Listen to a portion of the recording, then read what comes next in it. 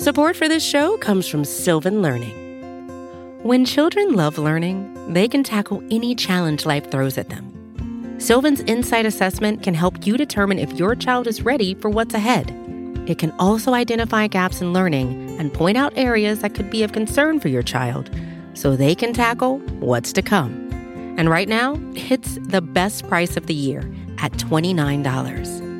Go to sylvan29.com to learn more and get your child's assessment for only $29. That's SYLVAN 29.com.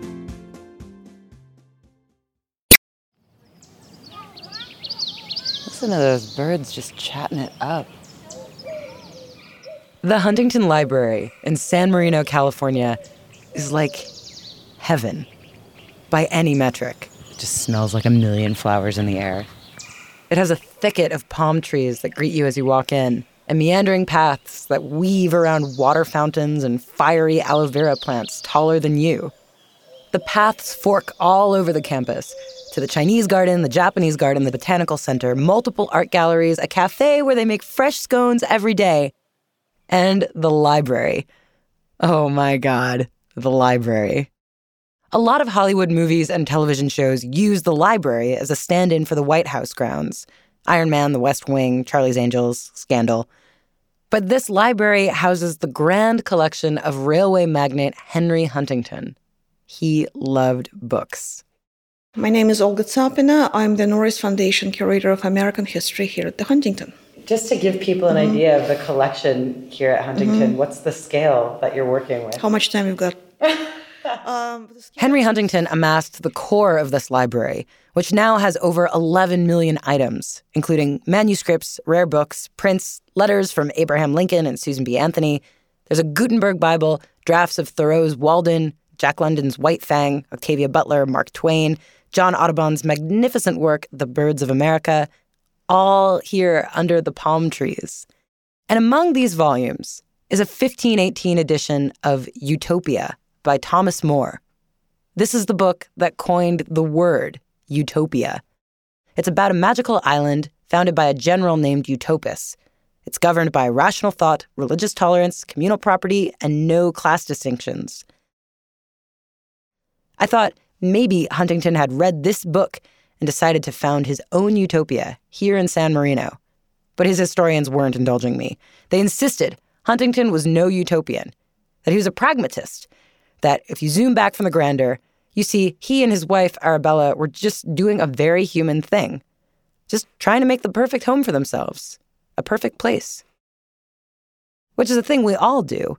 We may not be striving for the ideal society like Utopus when we build our communities and pick out posters and furniture and our books. But Henry Huntington was up there with the Vanderbilts and the Rockefellers and the Carnegies. These men who were able to come to a new land and build it up with trains and ports and dig up oil and manufacture steel.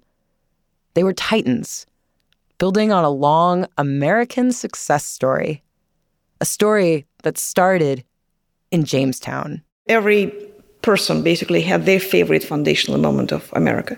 Maybe it's the landing of the Mayflower. Maybe it's the signing of the Declaration of Independence. Maybe it's the drafting of the Constitution. But the Jamestown obviously was the earliest, which is we can't argue with that. The Huntington Library has the largest collection of artifacts and documents from Jamestown, as in Jamestown, Virginia. It was the first permanent settlement by the British in North America, before the Pilgrims landed at Plymouth Rock. And unlike Plymouth, Jamestown was not founded by families fleeing religious persecution.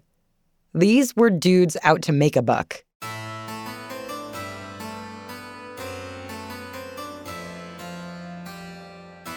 So it's 1606. The English would love nothing better than to launch a big program of colonization, just like Spain or France. King James I of England is watching how the Spanish are just cleaning up in the New World. They seem to be drowning in gold. And the English want a piece of the pie. The problem is they did not have the money because the British government was not headed by an absolute monarch. Absolute monarchies, like Spain, could just decree that funding go to missions to reap piles of gold in the New World. King James of England had no such power. So basically, he had to privatize colonization. He outsourced it to private investors, namely the Virginia Company. The Virginia Company of London labored under the misapprehension, as it turns out, that America was rich in gold and precious metals. So the Virginia Company thought it was going to get a huge return on its investment. They also labored under the misapprehension that England would get a lot more newly minted Protestants out of this. They sold the venture to investors as a moral crusade. It was not just an exercise in greed. What they wanted to do is to create a plantation. That's a plantation in the sense of a permanent station of English Protestants. And quick before the Catholics get to them! And the English thought Christianity would be an easy sell. They were basing their assumptions on romantic accounts from earlier European visitors. Olga showed me an etching from a Frenchman who had visited Virginia and depicted the Pachape people, who were part of the Powhatan Confederacy. It's pretty whitewashed. Look at this figure. Yeah, can you describe him? He looks almost Roman. Yeah, he's got like a toga. There's kind of a toga sort of cloak. And so the British were like, see, these are basically Roman philosophers, just tending to their idyllic fields of crop. We shall sail to them and get along great and trade riches and bring them into the light. So for money and land, and God and country, and really just to get out of crowded, dirty, overpopulated London, the men set sail to this beautiful, organized, perfectly cultivated farmland just waiting for them to make money and to do good while making it, which, I don't know, sounds like the line a lot of modern companies are touting now. Jamestown was, arguably, the seed of the American entrepreneurial spirit. A spirit which would sprout onward in time and westward in place, which means that the story of Jamestown is the beginning of a lot of the grand history in the halls of Huntington Gardens. This is Nice Try, a podcast from Curbed about what we learn when the things people build don't go according to plan. This first season is called Utopian. It's about the perpetual search for a perfect place, which, according to the etymological roots of the very word utopia, does not, in fact, exist. But many of these utopian attempts started with noble intentions to solve the problems of nature or government or religion, issues still relevant to people seeking answers about how to live in the world today. I'm your host, Avery Trufelman, and I certainly grew up hearing a version of the story of Jamestown and the Virginia Company.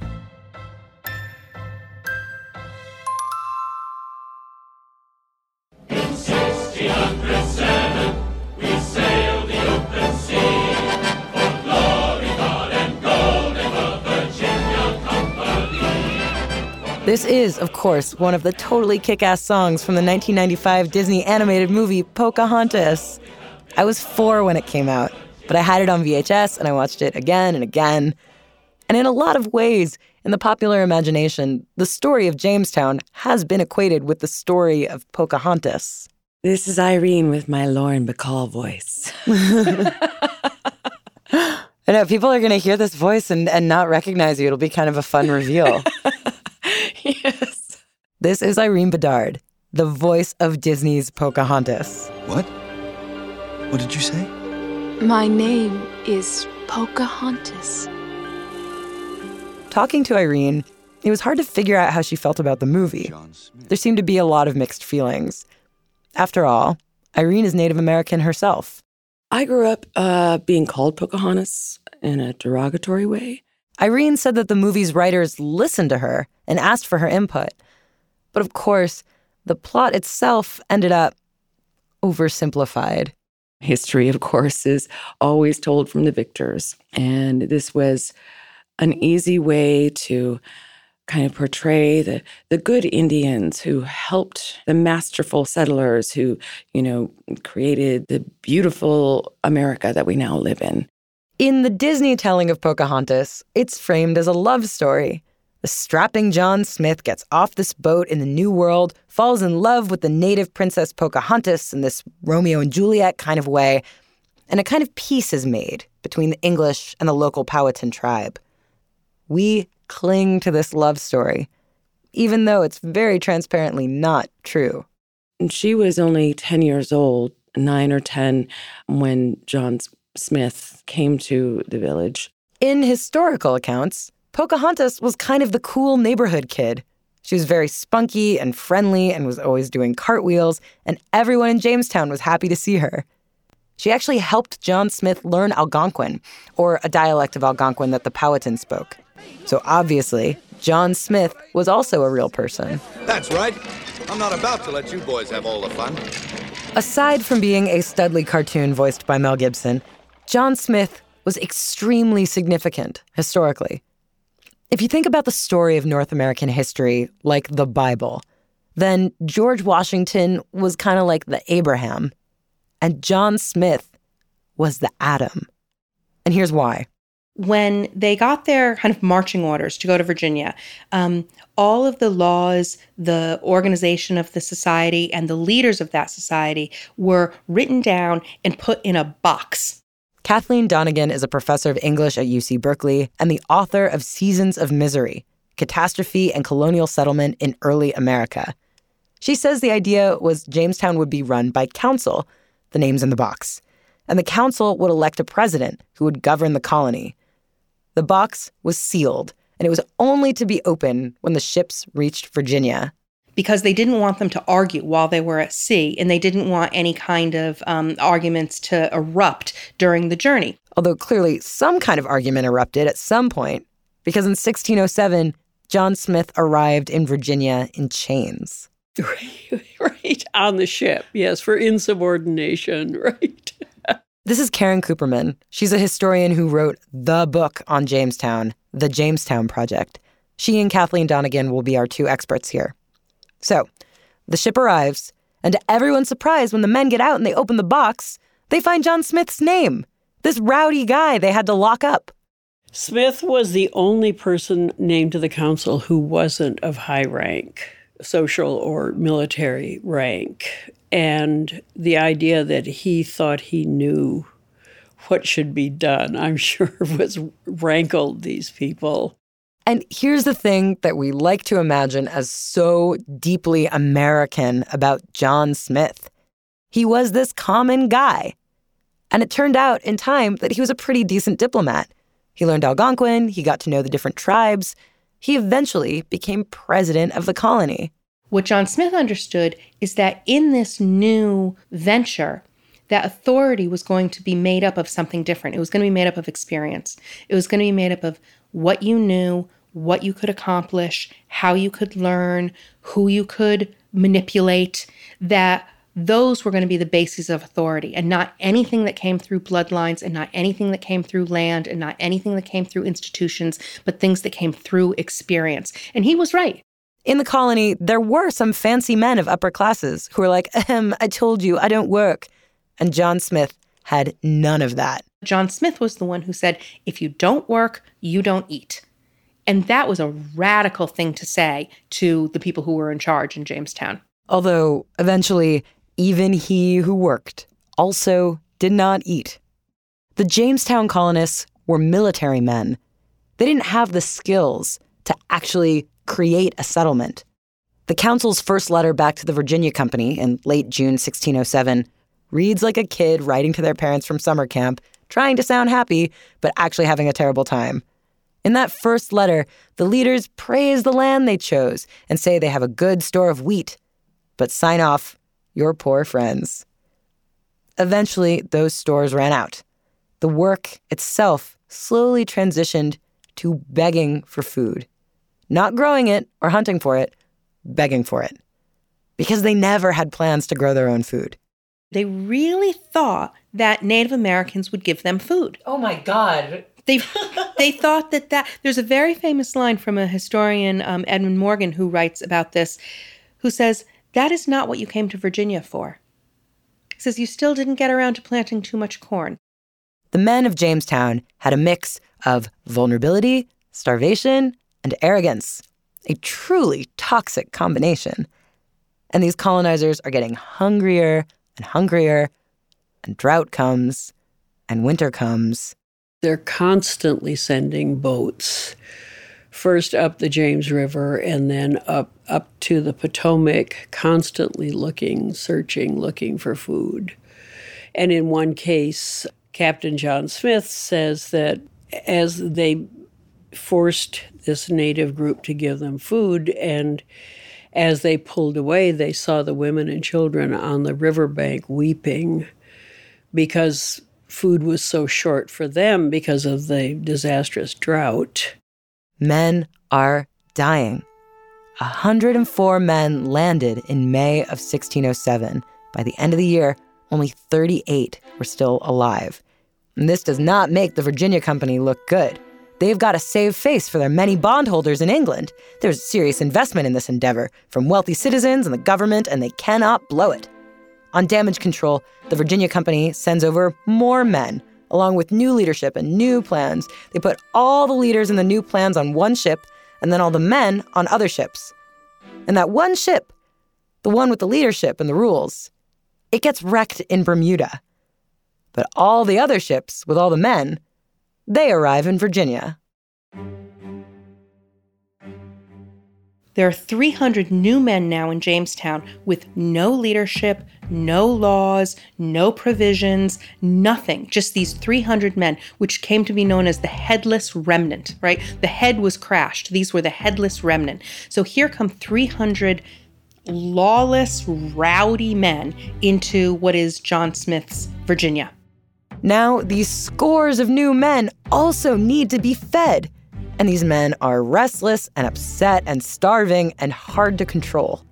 To try to keep relative peace, John Smith tries to separate the men in various posts.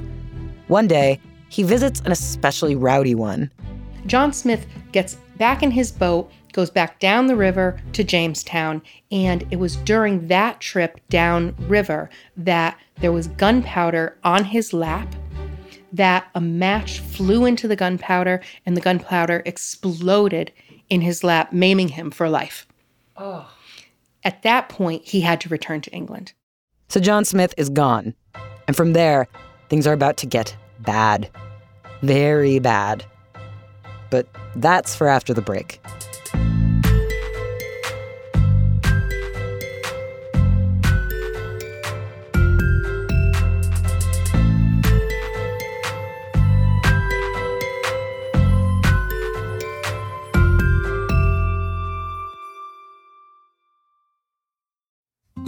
Support for this show comes from Sylvan Learning.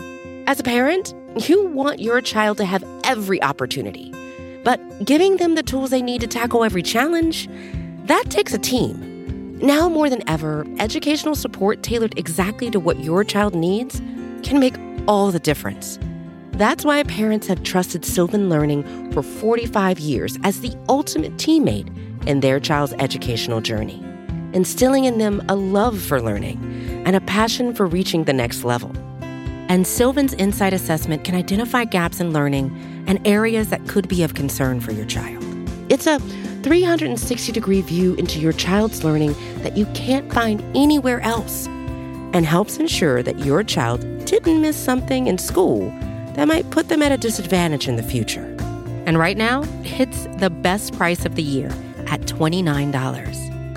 Go to sylvan29.com to learn more and get your child's assessment for only $29. That's SYLVAN29.com.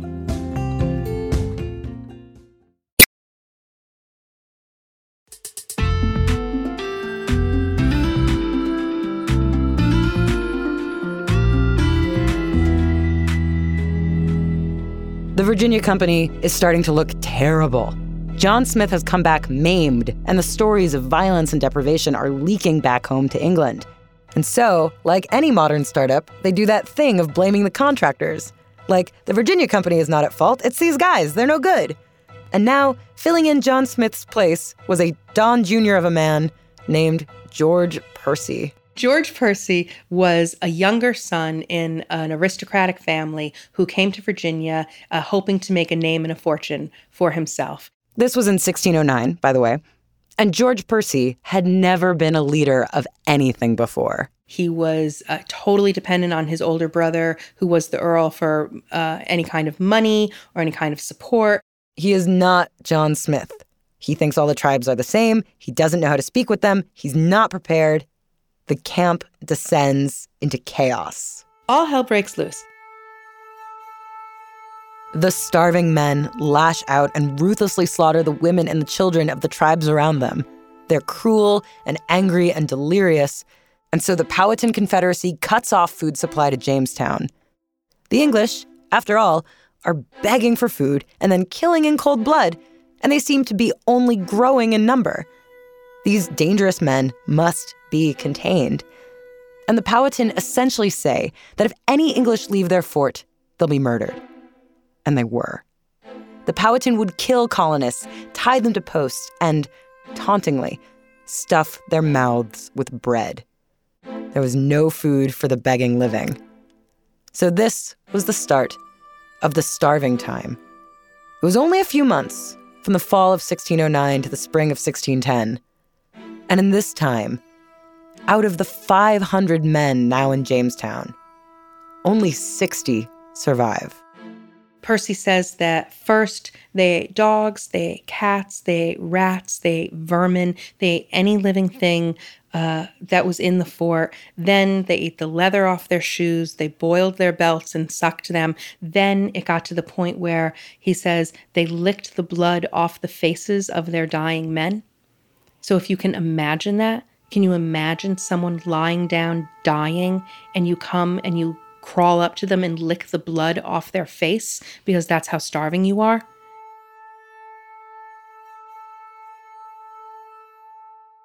And finally, it ended in cannibalism, both of English bodies and of Native American bodies. They were digging bodies out of the grave to eat them.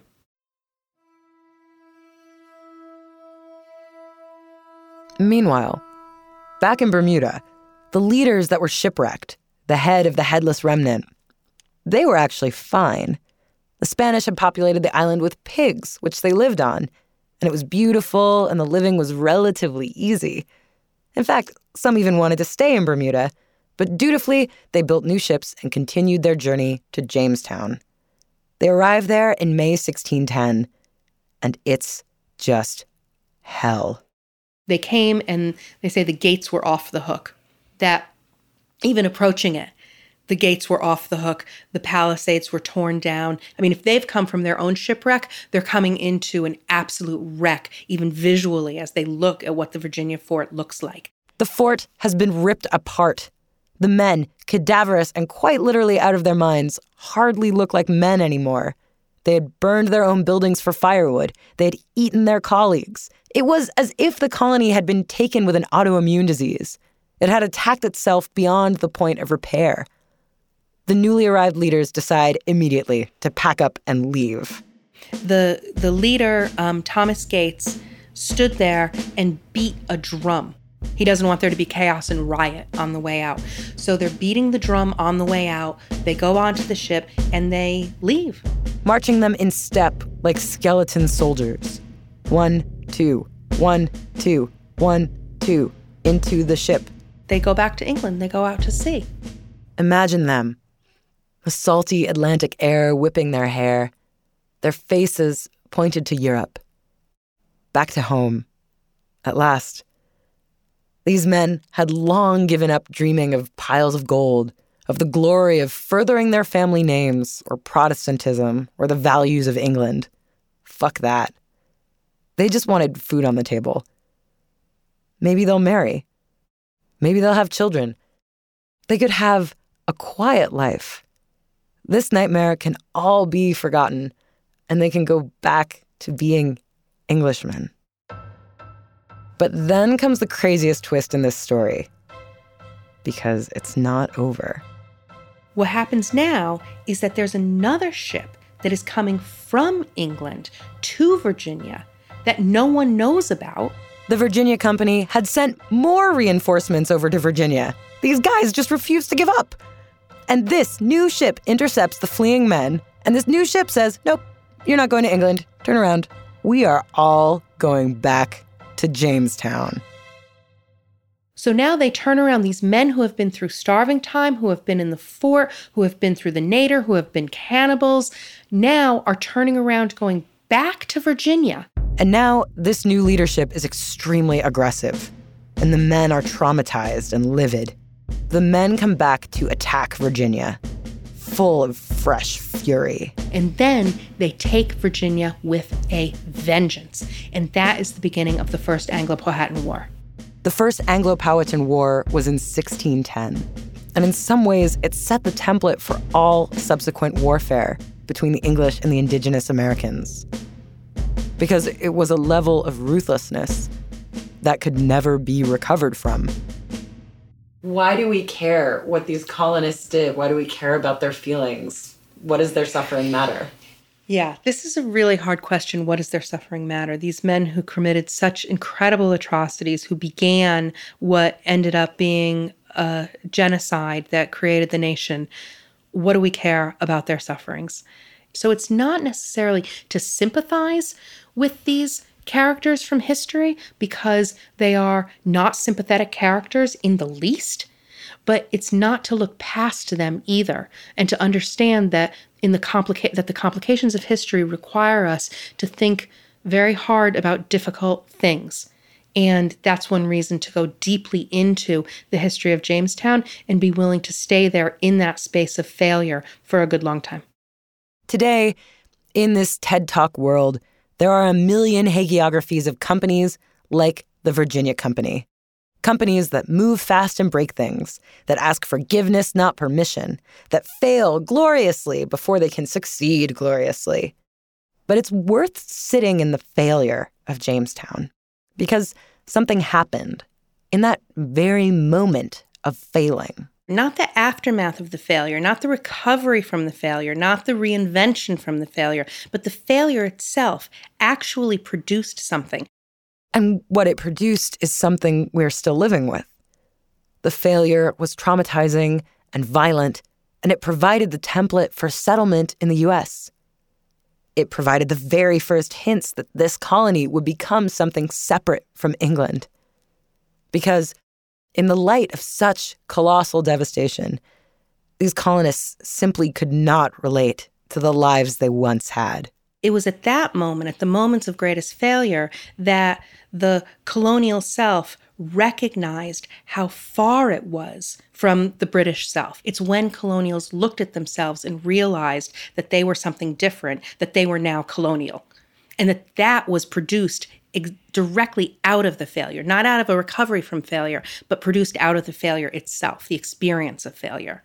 These were the foundations of American colonial identity. And John Smith wrote about it in his book, The General History of Virginia, New England, and the Summer Isles. And he wrote about the failures and shortcomings of Virginia, although clearly his accounts weren't harrowing enough to deter more people from coming. The title of the book is A History, and the idea of a history that all the troubles were in the past. John Smith's History was a bestseller, full of excitement and adventure, all starring himself as the main character. In fact, his book became kind of a manual for those who wanted to leave England for Virginia. Olga showed me the Huntington Library's copy of John Smith's History. There's a little note here. Someone wrote that note in the margin. Yes, warrants, because he's discussing warrants, and the person who had this book made little notes. Apparently, that was somebody who was preparing to leave for Virginia. So the book contributed to the increased flow of immigrants to Virginia. John Smith's writing paved the way for the Pilgrims at Plymouth and generations of families and farmers to come to this new land of promise. He's the first person who says, essentially, a middle-class society is what we need in America. Jamestown eventually refashioned itself as a middle-class society. They imported wives for the colonists. They learned to grow tobacco. And they began to become self-sufficient. This became a repeatable formula for success. Which brings up such an interesting, a fairly obvious but very interesting question when you say that something's a failure, it's like failure for whom? Failure for whom? That's exactly right. It's a failure for whom? Plymouth, ended up recovering from its mortality crisis quite soon in the game, a couple years into the game. So then Plymouth was a success. A success for whom? Ask the Pequot.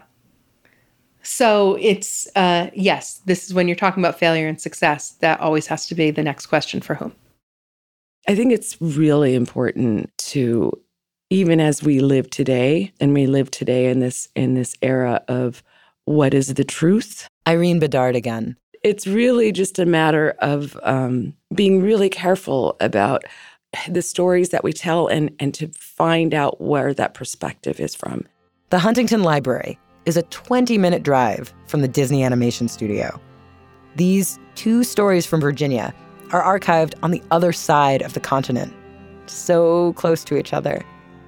But of course, John Smith is the author of his own story, and there is no source of Pocahontas' own writing or words. What we know about her has been passed down through oral histories or recorded by the English, who were far from neutral. But we do know that Pocahontas wasn't even her real name. Her name was Matoaka. She hid that name, believing it would bring her harm to share it. Once she was baptized, they said, okay, now you can know her native name, her real name, because it apparently no longer had any power. Although it's not like Pocahontas ever had very much power among the English. Of course, in the Disney version, it's not mentioned that her father had moved her to another village in the Confederacy, far away from Jamestown. Many historians believe that Pocahontas was also married and possibly had a child. During that first Anglo-Powhatan War, someone from Jamestown had the idea to kidnap Pocahontas and use her as a bargaining chip. But then they decided not to let her go. To the English, she was more useful as an agent for their own interests. The reference has always been the Peace of Pocahontas, but that is because she was an ambassador after being kidnapped and, taken away from her husband and child. In 1614, Pocahontas got remarried, this time to an Englishman named John Rolfe. Her name became Rebecca Rolfe. She converted to Christianity, sailed to England, met the Queen, had a son. She died in her early 20s. When Irene was in her early 20s, she was Disney's Pocahontas, reclaiming that name that had become derogatory in the mouths of her childhood tormentors. The role was a chance for Irene to turn this name into one of the first Disney princesses of color. It's incredibly powerful. It's Disney, and it's legendary, and it's something that goes on for generations. And I knew that it was going to have this legacy, and so it was a real hard thing for me, because I was there with a lot of the leaders of the American Indian movement. I just thought, what a great heroine for girls around the world to see this. But I do remember saying, I'm just a girl from Alaska, and I cannot speak for all Native Americans. No one can. Not even Pocahontas herself, even though European settlers and their descendants want her to so badly. And that's the story that we need to tell, right? In order to assuage all kinds of guilt for, genocide and disenfranchisement. America loves me. Pocahontas loves me. When Irene was touring around for premieres of Pocahontas in all the major cities of the world, she found herself in England, and she wanted to visit the final resting place of Rebecca Rolfe. They, I think, set it up in their thought processes anyway as a press, event. And I told them no, that I wasn't going to do that. That for me, it was that I was going to go and offer tobacco and say a prayer. So that's what I did. How is she addressed in her grave? Yeah, I think it says Rebecca Rolfe, but it also has Pocahontas in there. It makes me want to cry right now.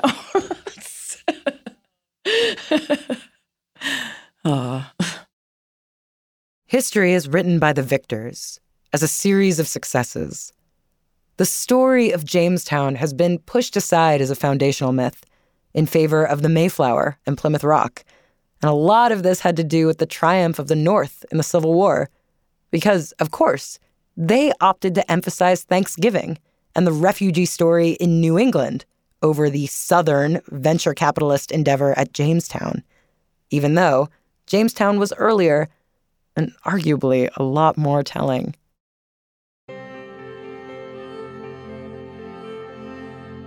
The failures are the spaces between the lines, the little gaps where the human stories really took place, outside of this narrative of an ongoing march of progress that reaches, achingly, towards utopia. Hey, by the way, just one last note about this story. After we published this episode, a few listeners pointed out that we've told an incomplete story of Jamestown. We did not mention that in 1619, a ship carrying captives from Angola landed in Virginia, and they became the first Africans forced into labor in the English colonies. The first slave named in this record is a woman. In some records, her name is Angelo. In others, she is Angela. She is listed in a 1624 census in the household of Captain William Pierce. And that's all we know. Her captor and the names he wrote down for her. This year marks the 400th anniversary since those native Angolans landed in Jamestown. I say here that Jamestown is, in many ways, a much more telling story of the United States than even the story of the Mayflower. And slavery is a critical detail in that story. So thank you for listening, and thank you for your comments. Another utopia, in another country, in another time. India, 1966. Chandigarh was a dream of secular modernism in post-partition India, and also the source of the chairs in Kourtney Kardashian's house. But we'll get to that next week. Thanks to Thea M. Page in the Huntington Library and to historian Helen Roundtree, whose exceptional research on the life of Pocahontas and the Powhatan Confederacy informed this episode. Nice Try, Utopian is produced by Megan Kinane. Our editors are Audrey Dilling and Lisa Pollock.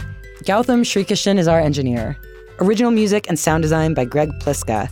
Special thanks to Diana Buds, senior story producer at Curbed, for her editorial support. Our showrunner is Art Chung.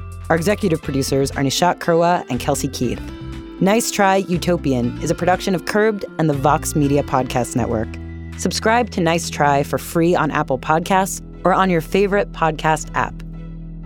I'm Avery Trufelman, and there's no such thing as a utopia.